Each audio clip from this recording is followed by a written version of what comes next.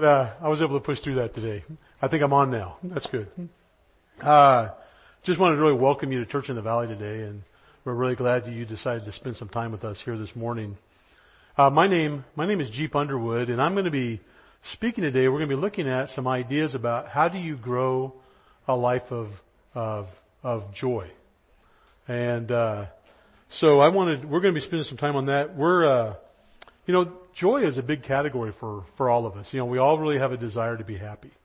We all have a desire to have happy events happen in our lives. It's something we really desire to have. I know I do. And we really look for things and get involved in things that we think will really give us those happy feelings and those happy experiences.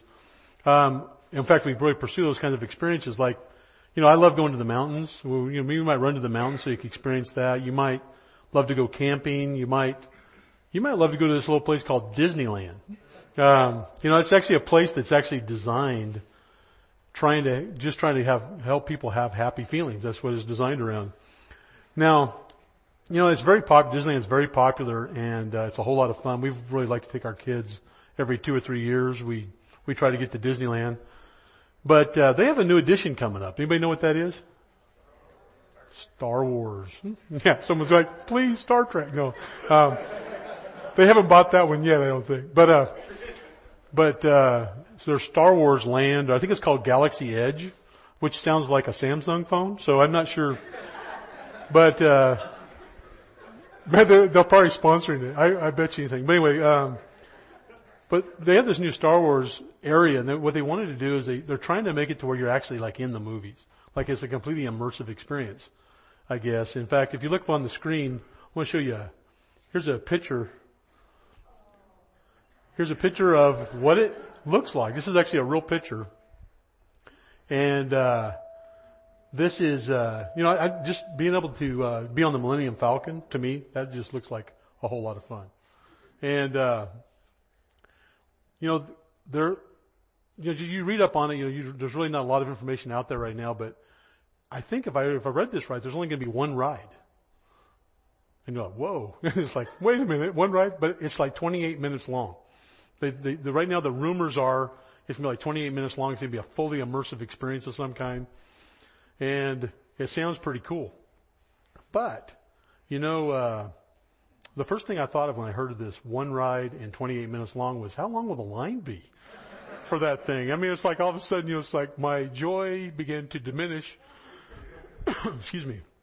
And so, it reminded me of, I remember being on the Jungle Book cruise, years ago, and they always have like the guide who makes jokes, and they're funny sometimes. And we come back in, and the guy goes, you know what, welcome back to the happiest place on earth, Disneyland. He said, unless you wanted short lines and cheap food, because that ain't going to happen. I thought, well, that's true. And he was right. It did not happen. And so, when you think about lines, so I looked at a couple articles, and they expect that the line for this new ride would be hours long. Like, whoa. In fact, initially they think maybe even 6 hours. So you go in there 6 hours, like, I dropped 120 to be in here, and I'm going to stand in line for 6 hours. They're talking now like, they're going to do like bathroom passes so you can keep your space in line. There's all kinds of problems that causes. So, when I mentioned Star Wars before, there was probably a lot of happiness in the crowd, and now the happiness has diminished for all of us. But that's the thing about happiness is, you pursue something that you think is going to make you happy, and then when you get it, sometimes it's just not as satisfying as you thought it would be, or it just doesn't last. It's just Disneyland. It's only one day long, but there's things about that where the things we pursue just don't really last. And in the midst of this quest for happiness, this desire to have happiness, life is really complicated, and we're trying to figure it out all along the way as well. So we're trying to figure out life and how you actually live it, and we begin to wonder things. And I think in those quiet moments when we begin to really wonder, some of the things we wonder is, how do you know that you're on a good path in life? How do you know you're on a good path in life? And then another question I think we can really wonder is, how do you know that things will go well with you ultimately? How do you know things will really go well with you ultimately? Now, as we work on those questions, the truth is that we all have a frame of reference that we look at the world through. We all have this frame of reference that we try to make sense of what's going on in the world. And the frame doesn't really provide all the answers, but it helps us make sense out of life to some extent for us. And it helps us make some decisions that make sense to us.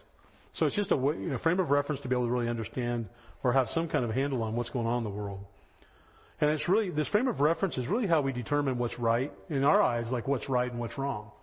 And when our eyes, what's just and unjust, and also what's important and unimportant, what's fair and unfair. And you get around people, you realize that a lot of people have different ideas on all those categories. And and it's all tied back to this frame of reference that we have for looking at the world. And that frame of reference, it also determines like just what we believe in. It determines really our behavior and the decisions that we make. It also determines what we feel we can hope for in the future. What we feel we can hope for in the future. And so to that end, it really impacts our sense of joy in life, is this framework that we look at life through. Right now I want to look at a couple of definitions of joy. In fact, guys, I think I might have the wrong PowerPoint. So you guys got it? All right, thanks. So I have a talk here and a talk there. I'm going to give that one if that's okay with you guys.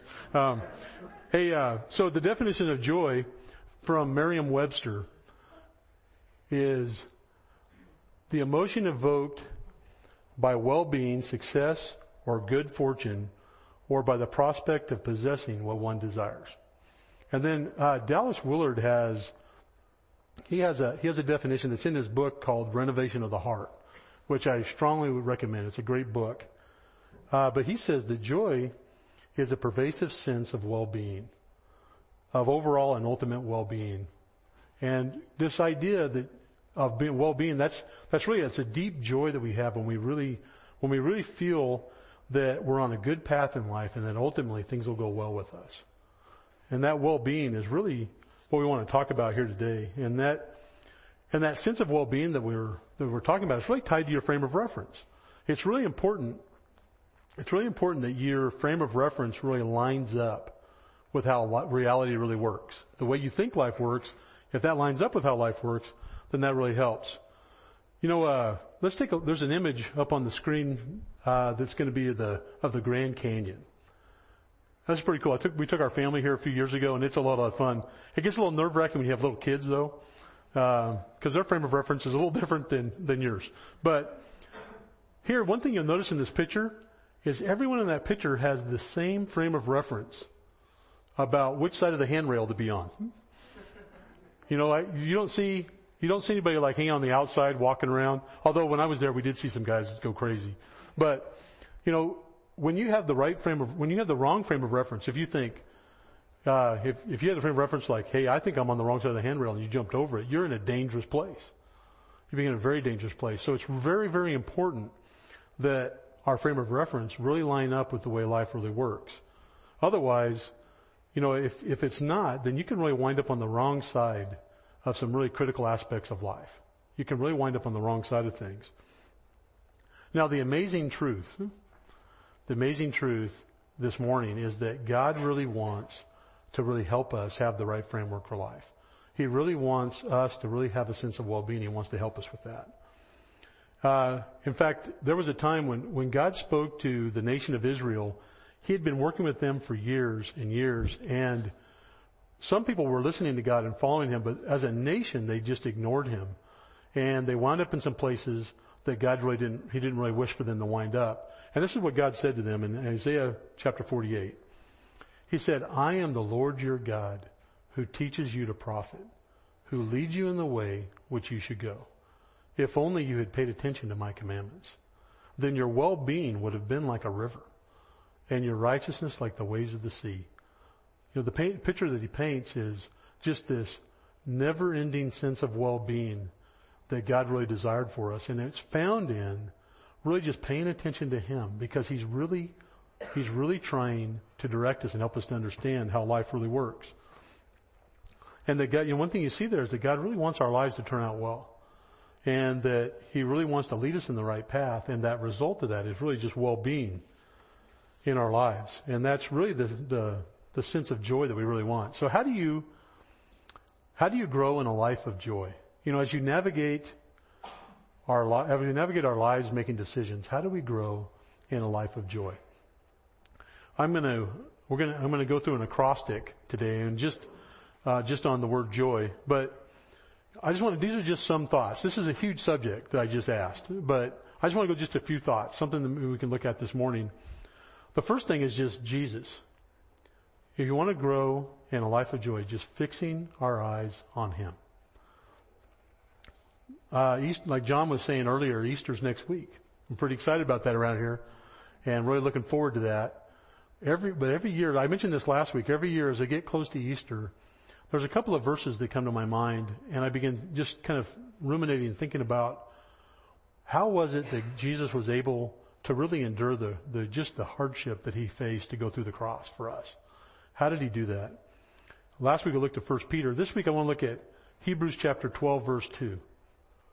It says this, fixing our eyes on Jesus, the author and perfecter of faith, who for the joy set before Him endured the cross, despising the shame, and has sat down at the right hand of the throne of God.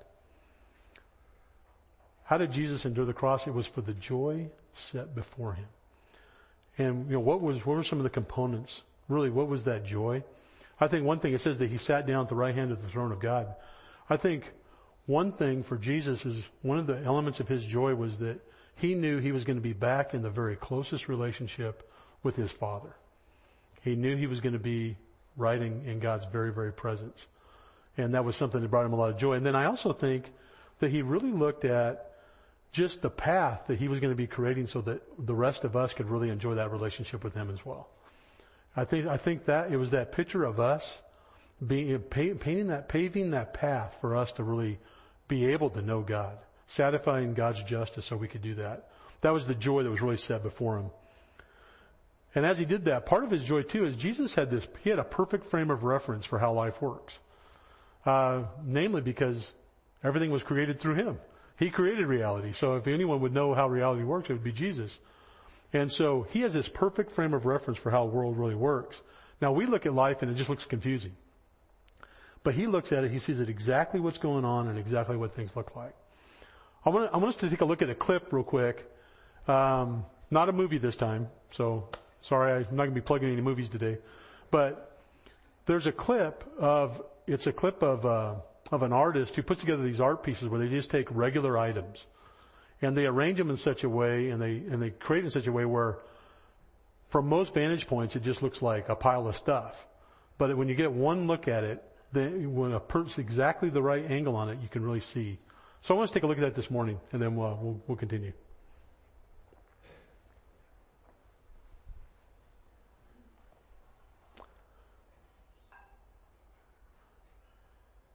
And there's no sound on this clip.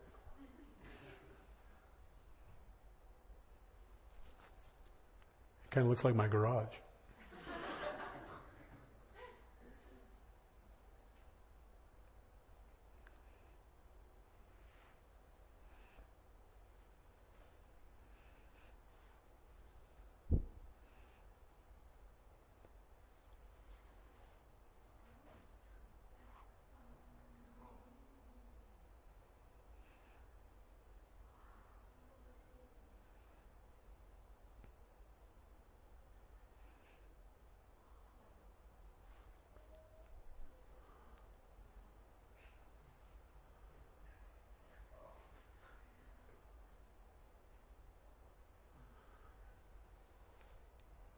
That's pretty wild.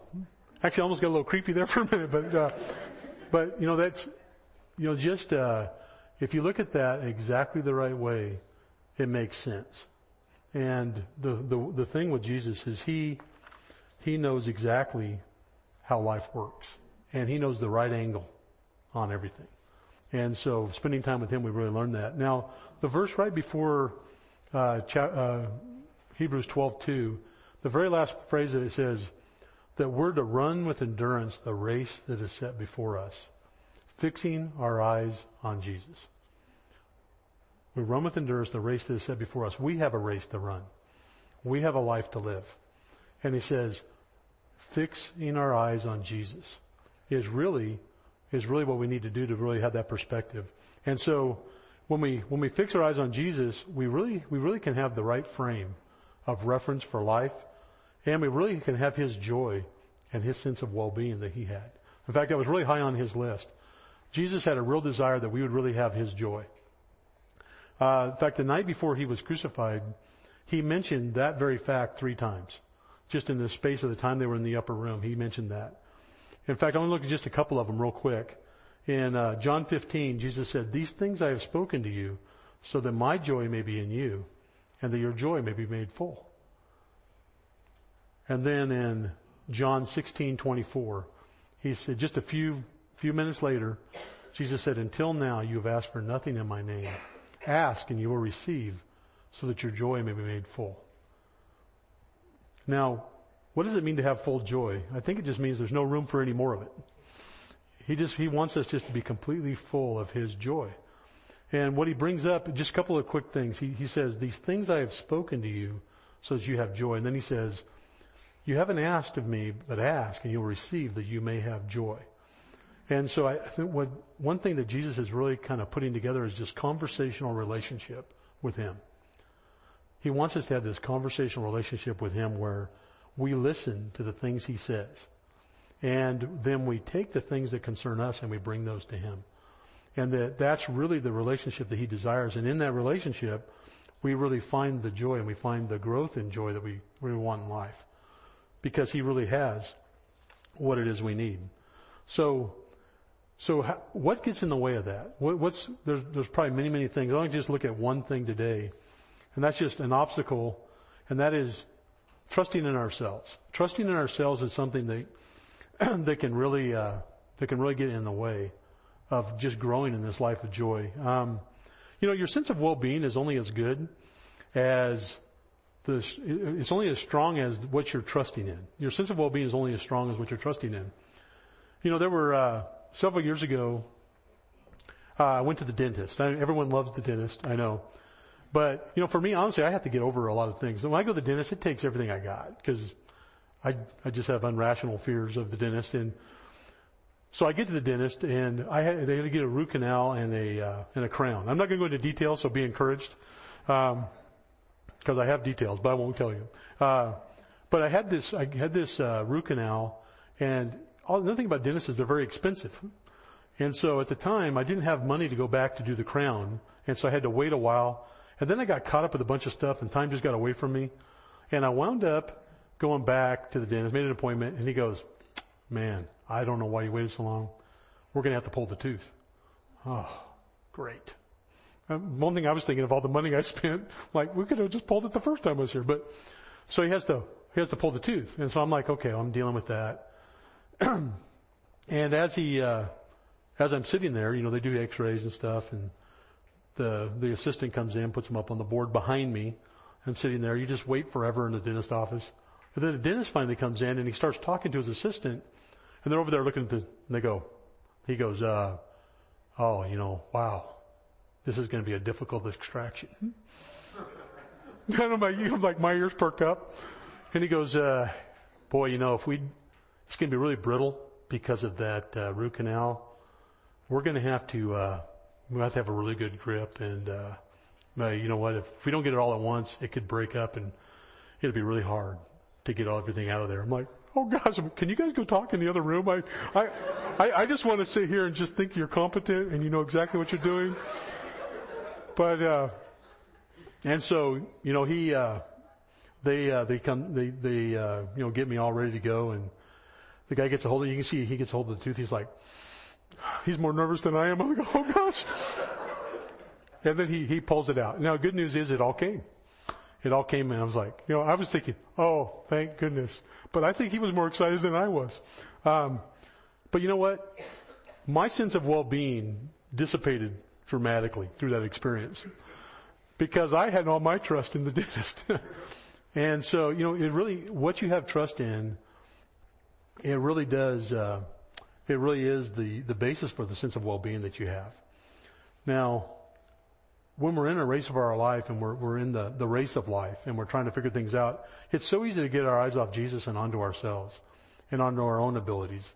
And it's just kind of it's a knee-jerk reaction, I think, sometimes for us just to look to ourselves. We see a problem and we kind of divide it by us. And can we handle it? I think it's like Peter when he was walking on the water. Jesus called him out of the boat. Peter steps on the water. And it says, then he saw the wind and he got frightened. And then he began to sink, and Jesus saved him. Jesus saved him, because he just got his eyes off Jesus and onto himself and onto the circumstances. And when we do that, when we look at ourselves, we see what we're facing, and we look at ourselves and we know things. We know things like, we look back at our sin and our failures in the past. There's things that can just weigh us down. We look back at our sins and our failures. We can look inward at just our internal struggles and our angst, and we can really get caught up in that and forget to really look at Jesus and really just to connect with Him so that we can really make it through things.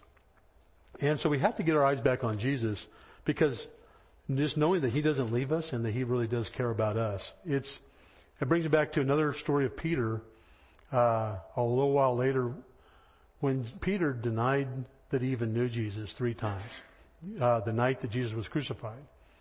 And in the account in the book of Luke, it captures something that I hadn't seen before.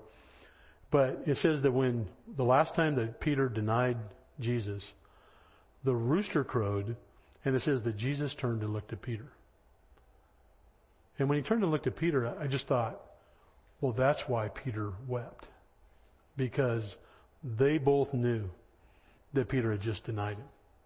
And Peter just must have felt that failure incredibly. And that's not the story. That's not the end of the story of Peter.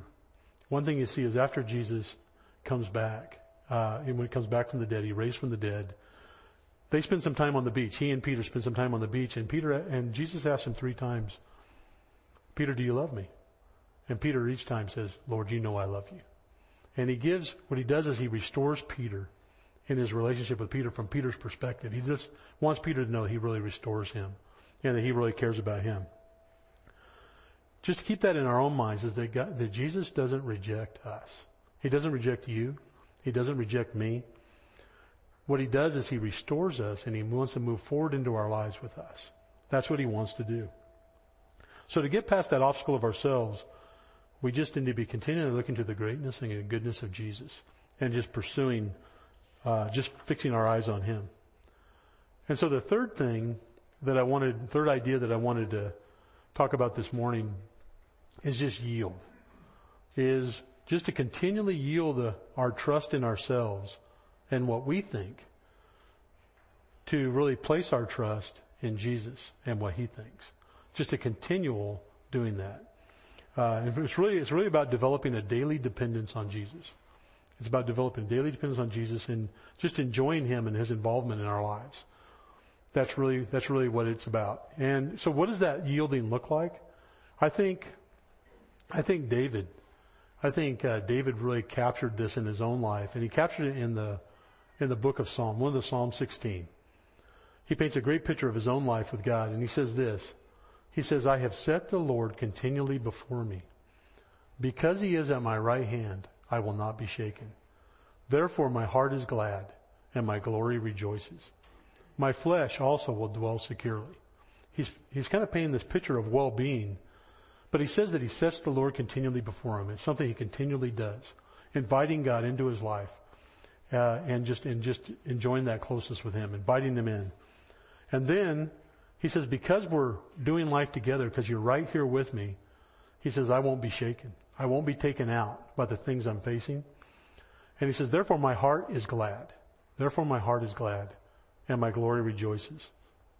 I thought of that,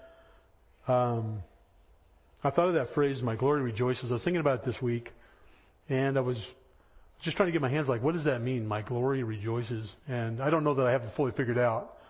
But I was in my backyard, early in the morning, and there's these wildflowers that are over in the corner of our yard that are just really beautiful. We didn't plant them. They just kind of showed up. And I went over to them, and I just was walking. I looked down and went, oh man, they're dying. They're dead. They were like all closed up. And I'm not a botanist. I'm not a plant guy. I don't know anything. And I just went, oh, they're dying. Oh man. Well, that's too bad. And then later in the day, the sun was out in full force. I walked back out there and those flowers were completely opened up and they were just as beautiful as they ever were. I thought, oh, they're not dead. Oh my gosh. They just have to have the sun shining on them.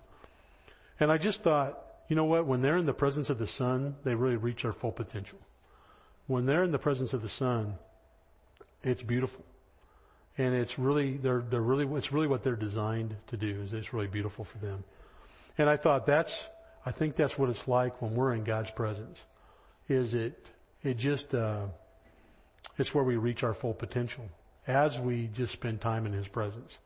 And it begins, who we are and who we're becoming really gives glory to God. And so actually, David goes on a couple verses later in chapter 16. He says, you will make known to me the path of life. In your presence is fullness of joy, and in your right hand there are pleasures forever. It's really in God's presence that we really have that fullness of joy that we've been talking about. And also, just have that right frame of reference. He says, you make known to me the path of life. Having that right frame of reference to really make a difference with our lives and really be who God created us to be. So as I wrap up this morning, I want to look just a little bit at another gentleman who really connected to God in this way. He really embodied what we're discussing today. And David lived about 3,000 years ago, but this man lived about 150 years ago. But his name was George Mueller. And I don't have a lot of time. I can't develop a lot of his story here this morning. But George Mueller, he was a guy who really trusted God and he lived a life of joy. And he really made a difference in his world. In fact, I really recommend reading a biography on him. He really has a lot to teach us. But he became a believer when he was about 20 years old. And as he grew and as he began to just really enjoy God himself, he began to really want to do something that could only be explained in terms of God. And he began looking around for needs in his world. And one thing he saw was the real need for orphans. This was the same time that the different like Oliver Twist was written by I'm blanking on his name. Thank you, Charles Dickens. I knew someone would help me with that. So this is a time when the orphan problem, there's just a huge orphan problem in England. And he began to desire really to do something about it. So he decided to start an orphanage. But he decided that he wasn't going to ask for anyone for money. He was simply going to go to God and pray and ask God to bring money that he needed, because he knew that God was the father of the fatherless. And he wanted to just showcase how God will take care of his kids, how God will take care of people if you really trust him and you really just expect him to follow through on the promises that he had. And so he would take his needs directly to God. And every year he would just he would publish just an accounting of what God had done that year and the money that had come through. So people could really see how God was really taking care of them. Now when he started, there were only about 3,600 orphans that were taken care of in England. And over the course of his life, he personally, through orphanages he started, he cared for over 10,000. And made just a huge difference in his environment, his community. Because of his inspiration, there actually, at the end of about 50 years, there was about 100,000 orphans that were taken care of in England. There were many people who began to really see the need and began to really make a difference. So he made a huge difference in his world. And what I want to do is I want to look at just a quote from his autobiography. I believe this part was written when he was in his 70s, and he's kind of reflecting back on things he had learned about how to walk with God. And so it's going to come up on the screen. I just want to read this. George Mueller said, "I saw more clearly than ever that the first great and primary business to which I ought to attend every day was to have my soul happy in the Lord. The first thing to be concerned about was not how I might serve the Lord, how I might glorify the Lord, but how I might get my soul into a happy state and how my inner man may be nourished."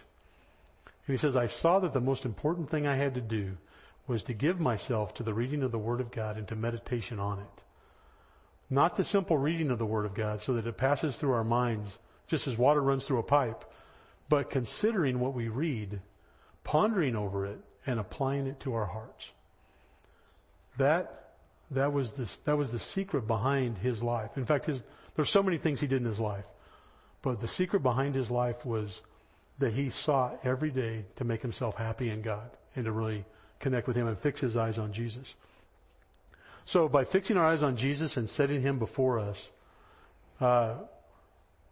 what we really need to do is just spend some time with him and listen to what he has to say. And then consider, ponder, and apply it to our lives. And then put that into practice and then just see how things begin.